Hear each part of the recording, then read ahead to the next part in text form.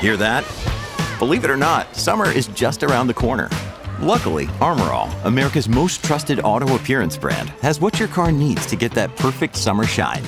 Plus, now through May 31st, we'll give you $5 for every $20 you spend on Armor All products. That means car wash pods, protectant, tire shine, you name it. Find out how to get your $5 rebate at armorall.com. Armor All, less work, more clean. Terms apply. When you need mealtime inspiration, it's worth shopping Kroger, where you'll find over 30,000 mouth-watering choices that excite your inner foodie. And no matter what tasty choice you make, you'll enjoy our everyday low prices, plus extra ways to save, like digital coupons worth over $600 each week. You can also save up to $1 off per gallon at the pump with fuel points. More savings and more inspiring flavors make shopping Kroger worth it every time. Kroger, fresh for everyone. Fuel restrictions apply.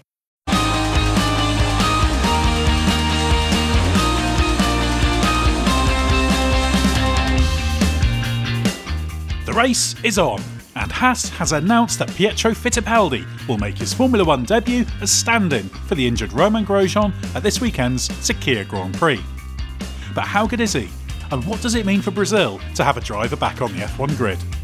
I'm Ed Straw, and joining me to answer those questions in this episode of the Race F1 Podcast Extra are Val Harungi and Lito Cavalcanti. Well, it's a slightly different format for this podcast. It's split into two conversations. The first with our junior single-seater expert to take a look back at Pietro Fittipaldi's career in detail so you know what to expect from the 24-year-old. Then we'll have the Brazilian perspective from Lito Cavalcanti to look forward to after that. But first up, here's Val Harungi. Well, Val, thanks very much for joining us all the way from Moscow. Pietro Fittipaldi, he's a driver obviously I'm aware of. I followed him from afar, but I don't have a great handle on him. So what can you tell us about him? Is he any good, I guess is the big question F1 fans will be asking. Pietro Fittipaldi has 4 titles in car racing, so to answer, is he any good? The answer is yes. If you're not any good, you don't win any titles in car racing usually. Maybe 1 or 2 if you're really lucky. Is he F1 good? If I'm being honest, is he full-time F1 driver good? Has he done something in his career that made me think that he would be a full-time F1 driver over all of the other juniors around him? No, not really. And that wasn't looking like it was going to change anytime soon because his junior career is pretty much done and dusted for a couple of years now. And he's been doing a very eclectic variety of racing with some intermittent success. And also a pair of broken legs in a Spa wet crash. But is he any good? Yes, but not F1 good, would be my summary. Yeah, that seems fair, because you've mentioned he won 4 titles, but the 4 titles he's won they're not sort of frontline titles, shall we say. Obviously, the most significant one, the most recent one, was the World Series Formula V8 3.5 title, as it was called in 2017, which is a continuation of the old Renault World Series. And yeah, you can only beat what's in front of you, but it wasn't a huge grid. And it wasn't a massive amount of full-time drivers. So I guess that sort of says the sort of level. You still got to be good to do that. But in this question of a driver who's going to force their way into F1 in normal circumstances, not so much. But I guess this is what happens sometimes with drivers like this, don't they? They get a one-off chance. Clearly he's going to be competent, but it's whether he can turn this into something long-term, I guess. He's absolutely going to be competent, especially because he's taken all the chances that he's had of driving all sorts of different machinery. Obviously, he's had some F1 mileage. He's had some World Endurance Championship mileage, both as part of the aborted campaign with Dragon Speed and the young driver test with Porsche. He's done 6 IndyCar races with Dale Coyne. I believe he was going to do a full Super Formula career, but the WEC accident cut that short. He's a very, very... a driver with a very wide range of weird experience for 24, a bit old school in that regard, because usually, even if you have a big amount of budget, you usually tend to focus on one thing. If you're Sean Gillisle, you do 5 or 6 F2 or GP2 seasons. If you're Pietro Fittipaldi, you do some Super Formula, some IndyCar, some WEC. Even from the very beginning of his career, the first car title he won was a NASCAR regional late model thing. I think that he clinched in, I want to say North Carolina or something like that. That's not usually the typical beginning to your F1 junior CV, but it was for Pietro. Won that title in 2011. He won a 2-liter Formula Renault category in the UK in 2014, I want to say. And that was his second season in that category. And you'll know some pretty credible Formula Renault UK champions like Kimi Räikkönen, obviously, famously, Lewis Hamilton, Mike Conway, those kind of names, but that wasn't the same Formula Renault UK. Like the main Formula Renault UK was dead by then, and the Bark Run 1 basically replaced it. And it wasn't exactly a vintage grid, but he did win 10 races out of 15. So, yeah, that's not so bad, but you can only beat what's in front of you. And he did that season. Same goes for the off-season MRF Challenge title. MRF Challenge is this, kind of like the Toyota Racing Series, maybe slightly lower profile. This usually India or Middle East based championship that is run for juniors in the off season to get some practice in while the main championships aren't running.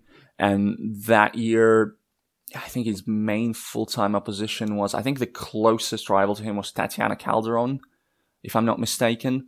And there were a few pretty notable guest drivers, and he fared really well, but at the same time, it wasn't the strongest even MRF Challenge grid, and it wasn't the strongest off-season grid that you'll find around.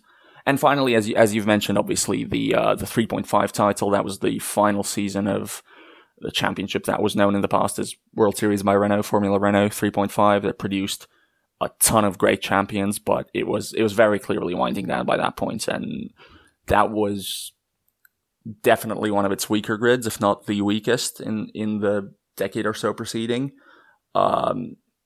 He won it convincingly. He was probably with the quickest team, the Czech Charouz outfit that ran in Lotus colors for some reason for most of its history. And he was very impressive. He was pretty clearly the quickest driver on that grid, apart from Ganassi IndyCar newcomer Alex Palou, who joined for a couple of rounds and looked amazing. But like the main names that you'll think of when you look at that grid, you'll be like, oh, Alfonso Celis, oh, Roy Nissany, oh, Rene Binder. None of those guys are F1 caliber or particularly close to it. Hope they don't listen to this and get offended. So, well done. It's a title. Nobody's taking the title away, but it's not something that you use as an F1 calling card. And I don't think Pietro has an obvious F1 calling card on his CV. I guess the encouraging thing is that the team is confident enough to put him in. Now, he has a super license. A big chunk of that is the 3.5 points, but also he had that Asian F3, I think a 5th place in the Winter Series that tops him up. So he's qualified by that. He's driven the Haas, not this year's Haas, but he's driven the Haas F1 car. I think he's had 7 test days, racked up quite a bit of mileage. He drove the 18 car and mainly the 19 car. So he knows the team, he's been working with the team. Often we do see drivers who are nominally reserve drivers or test drivers, when they're needed, suddenly they're not used mysteriously. But the fact that Haas has been quite happy to throw him in and not thought, oh, not quite sure about him, we'll get Nico Hülkenberg on the phone or somebody who has more relevant F1 experience, I guess speaks volumes of the confidence they have in his ability just to do a safe, sensible job, because obviously the last thing they need to do is go around destroying cars, so that they can be confident he's not going to do that. Yeah, I mean, the Haas will know for a fact that he will be on pace. They won't need to coach and prepare him as much as they would like a current F2 Ferrari-backed star. Like, obviously, in a dream world, you'd look for a Robert Schwartzman, I guess, or a Cal Milot, or you give Mick Schumacher an early F1 debut. But if you just look at it, at the opportunity for what it is, I mean, they're going to be driving at a crazy new F1 layout. If you put in a guy with no experience whatsoever, then on top of learning Bahrain Outer, which looks mental, they'll have to learn how to operate within the team. It's like if you're an F2 driver who has like a realistic, a very likely F1 shot, I'm not sure this is the sort of opportunity that you want to make your F1 debut in. Whereas Pietro, he's shown that he's always willing and always very excited and enthusiastic to be driving all sorts of high power machinery in all sorts of circumstances. And I think he'll really, really relish this chance. And I think he'll do a a good, safe, competent job for Haas. I don't think he'll be beating Kevin Magnussen for pace, but the thing is, I don't think Haas needs somebody who might be beating Kevin Magnussen for pace, because that car is not finishing in the points on merit, especially at Bahrain Outer with a Ferrari power unit. So they need a guy who will do a competent job, who will keep it out of harm's way, who will follow all the rules, who will enjoy the experience, be motivated, enthusiastic, and who will, in case it goes nuts, who will be able to benefit and stay on the track and bank whatever he can bank from it. And honestly, I think Pietro is that guy, even if maybe obviously there are guys around with more of an F1-like track record than he is. In many ways, it's a great situation for him, because while nobody wants to make an F1 debut with no preparation in the worst car in the field, but he's a driver who nobody's linking to F1 seats, who people have heard of him, but to all intents and purposes, he hasn't been heard of as an F1 driver, and I imagine his name will have come as a surprise to quite a lot of people who just follow Formula One. But nobody's expecting anything, so anything he does do, even just driving around at the back, off the back, safely, is an enhancement for his reputation, isn't it? So from that perspective, that it's absolutely zero pressure. We have sometimes seen drivers in these sorts of situations pull something out of the bag. The classic example, I don't think Pietro Fittipaldi is as good as this driver, but when Kamui Kobayashi had those 2 races for Toyota, his single-seater career in Europe was done and dusted. He'd had 2 disappointing seasons in GP2, aside from the GP2 Asia title.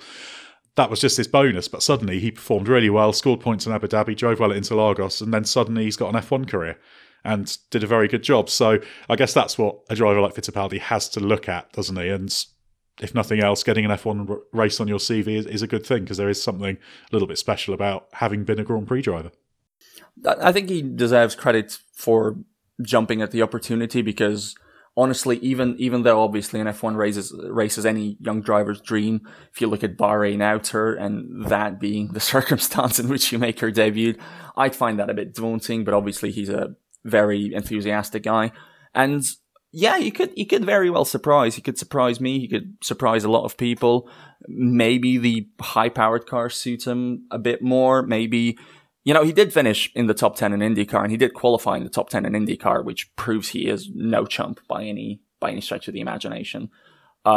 Maybe this will be exactly the right sort of atmosphere for him to make his mark, to impress a lot of people. Do I see him as a full-time F1 driver in the future? Not really, no. Do I see him as a very capable professional racing driver whose CV will be enhanced by a decent job on an F1 outing that he didn't expect but that he got? Yeah, absolutely. It will help him continue to build this very bizarre CV for a 24-year-old, everything he's done.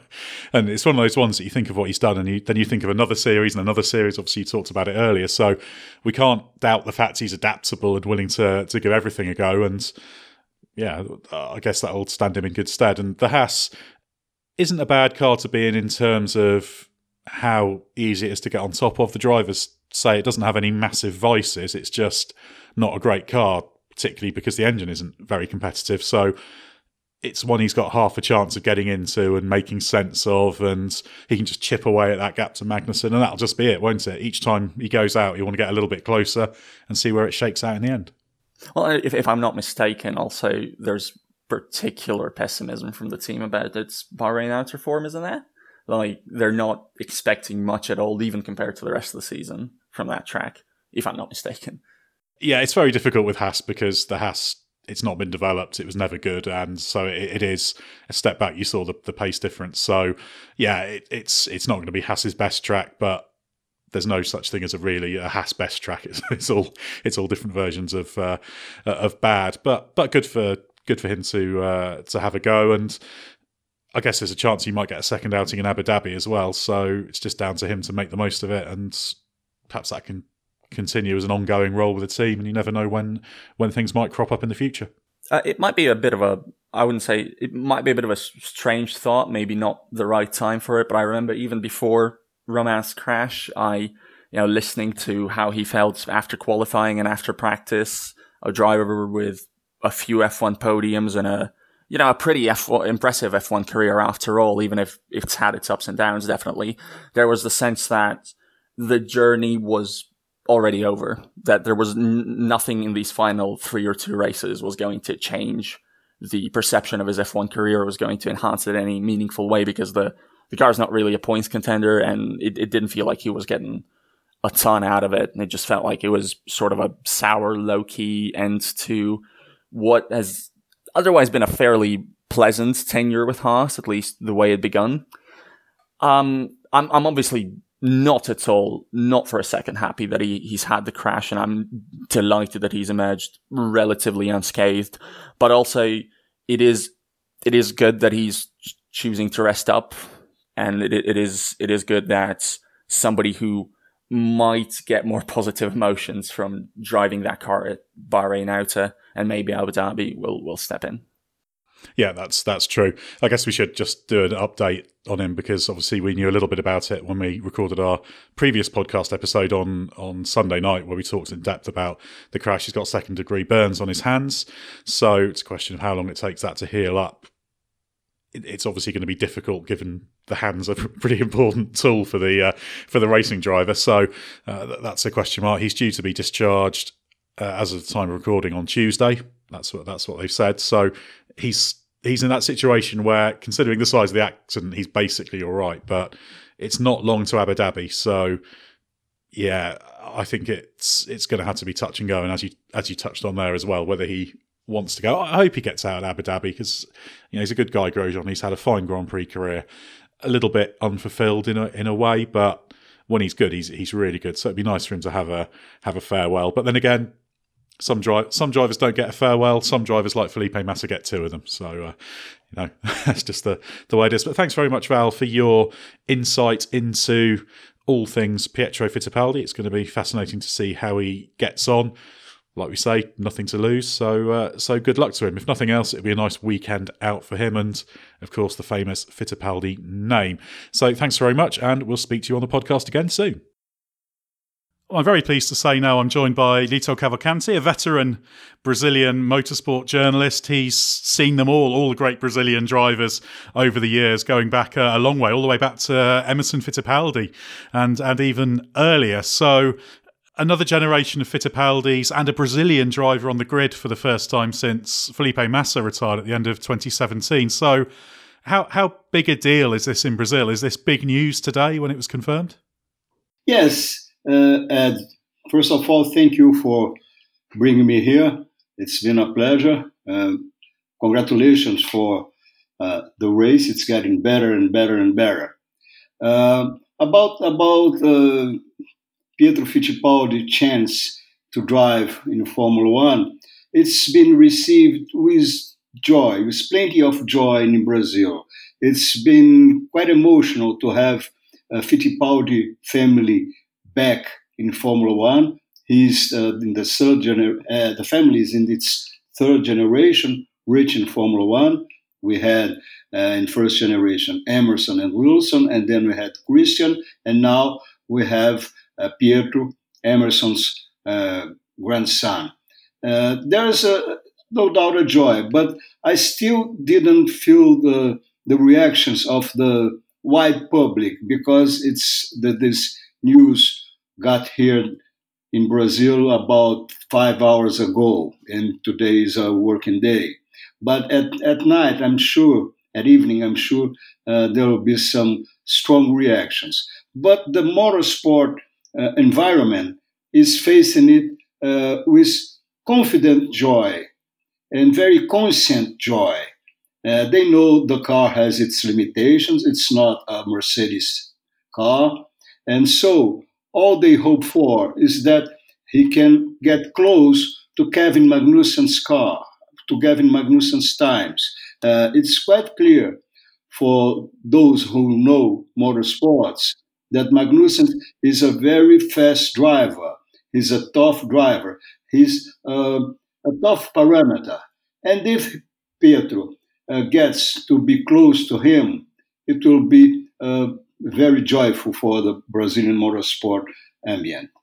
It's an interesting one because quite often the pressure on Formula One drivers in Brazil is very high, because we had this period where Felipe Massa or Rubens got some criticism because they weren't quite a Senna or a Fittipaldi, even though they were they were very good. And obviously Pietro will be at the back because it's the slowest car in Formula One ultimately, and he's being thrown in. But I guess it's positive that there's a good outlook, I guess, for him. But this is the big question, isn't it? Once it goes out more to the general public, whether the pressure will suddenly build and they'll expect him to be qualifying in the middle of the pack or something unrealistic like that. Yeah, I believe that he's not free of this kind of reaction from the general public. But the public who has got some motorsport knowledge, it's okay. It's okay. They are it's very clear for everybody who has some knowledge about it that there's no miracle. And if he gets close to Magnussen, it will be great for him. Now, the wide public, well, we never know how they react. Or better, we know how they react. And it's mostly an emotional reaction. Anyway, I think he's got no pressure beyond the self-pressure, the one that he's going to impose himself. Well, Emerson Fittipaldi, Pietro's grandfather, was the start of the Brazilian superstar drivers being successful in Formula One. He's second only to Senna in the hearts and minds of Brazil. So having this fourth Fittipaldi in F1 must add a lot to the story over there as well. Oh, no doubt. No doubt. You're sure about it.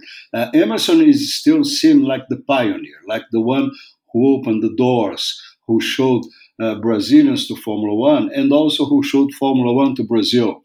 And he still stands high in Brazilian motorsport memory, even in the general public memory. He's very loved down here. And even with some problems he may have been facing in the last years, he's still rated as one of the greatest champions. Well, we have 3 Formula One champions. He still stands as high as Piquet and Senna.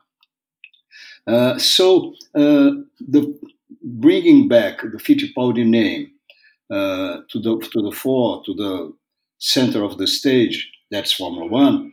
It's been quite well received, quite well seen. As I told you, there are 2 kinds of reactions: those who know and those who just expect miracles. And looking at Pietro himself, because we have to judge him as a driver, what do you make of him? When did you first become aware of him? Because obviously, usually you spot the Brazilian drivers almost before they make a name in Europe, whether they're doing karting, that kind of thing. So what do you know about him? What have you seen from him over the years? Well, I've just learned there was a new Fittipaldi coming. It should be about 15 years ago when Emerson brought him to make some kart races down here at Interlagos. And I saw the kid there. I went one day to the kart track just to watch him. He's quite a nice kid. Well, he's a kid for me. And he's very committed to the job, and still he didn't get the results that we can expect when we hear the Fittipaldi name.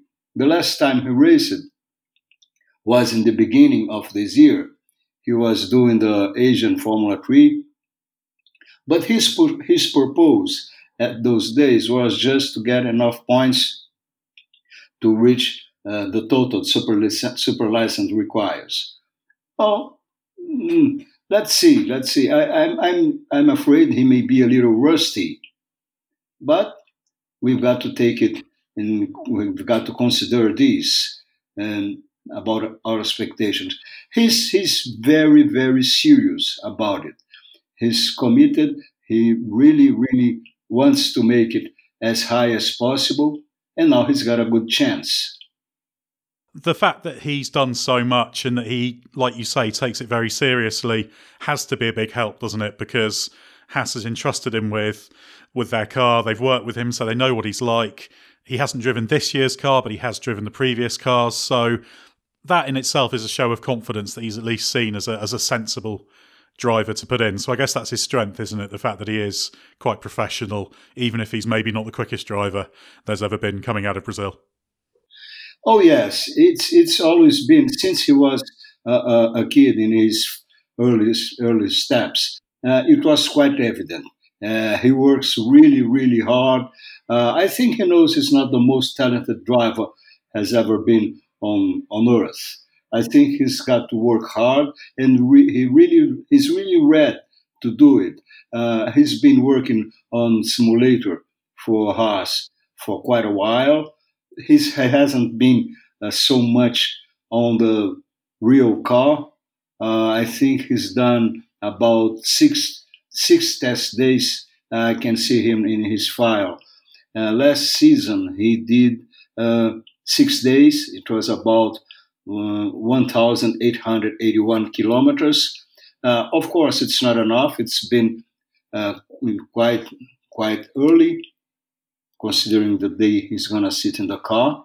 And it's not the same car. As long as we can see, this season's car is not comparing with the other cars. It's not as good as the other one was. Anyway, it should be a better car. And he should know, because he's been on the simulator for many, many hours this season. And I think he can be as good as a third driver can be. Now let's see what he can do on the real thing. And do you expect this to be a big story the weekend for Brazil? Will there be more people watching because of this, even though he's going to be at the back? Because obviously it's been a quiet few years for your part of the world in terms of Formula One. So is this? Do you expect this to energise people, even if you can't quite judge yet how excited people are? Well, no doubt. There's some people who is quite excited about it, about his maiden Formula One race, and there's a hope for a miracle, but there's also the conscience that there are no miracles, and no doubt Brazilian public is expecting for the weekend, waiting for the weekend with high expectations, but not about his performance. And just to see him there, just to see him start and finish the race, so he can accumulate some miles, to get some experience, and of course to get a little better image in Formula One, so he can maybe in the future have a good option. It may be Haas, okay, as long as, anyway, the expectation, the hope is that he can get a better car in Formula. At first, get a car to race in Formula One, and a better car than Haas has been. It may be a Haas, it may be whatever. They just want to have him back in a better condition than he will have next weekend. Well, that's the key, isn't it? Just get yourself into being thought of as a potential Formula One driver, which up to this point, I guess, hasn't really been the case.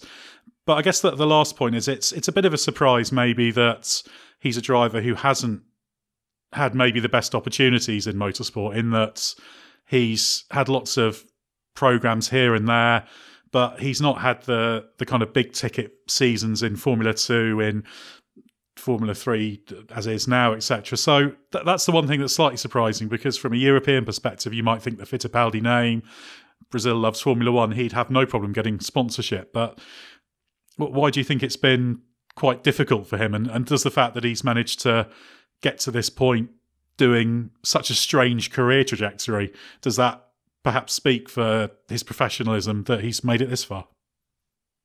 Well, he hasn't had great results. Well, in 2017, he was champion in World Series Formula V8, the old Super Renault, but it wasn't the toughest field he faced. But I think his career has been coming and going from USA to Europe, and I think it will never help someone. But I'm afraid it happened because he didn't have the funds to concentrate in European motorsports and to be in the best teams. The better the team gets, the more expensive it gets too. So it runs parallelly. The quality of the team and the price, the money they require to have a driver.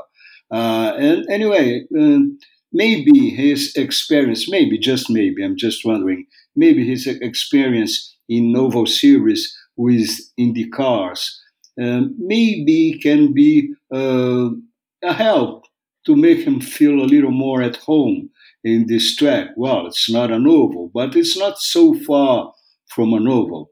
And there are few corners, there are long straights. He should have some knowledge of drafting. So let's see what can happen. But anyway, not expecting that much. Yeah, it's going to be interesting to see how he gets on, and great to have Brazil back in Formula One. So thanks very much, Lito Cavalcanti, for your insights. Always great to speak to you. If you've enjoyed Lito, have a listen to our Bring Back V10s episode, looking back at Ayrton Senna's last Brazilian Grand Prix, which Lito was an excellent guest on. Yeah, and definitely get you back on a podcast again in the future. So thanks very much, Lito. Okay. Well, hopefully this has given you a good feel for what to expect from Pietro Fittipaldi. It's always fascinating to see a driver making their F1 debut, and even though this is in less than ideal circumstances, and get well soon Romain Grosjean, it'll be a story well worth following on the race's website during the Sakhir Grand Prix weekend. So do head to therace.com and don't forget the hyphen. Also, check out our YouTube channel, just search for The Race, and we got a great video looking at how Grosjean survived the Fireball Bahrain F1 crash there. And also, check out our sister podcasts, including Bring Back V10s and that episode about Ayrton Senna's final Brazilian Grand Prix that I mentioned in the chat with Lito.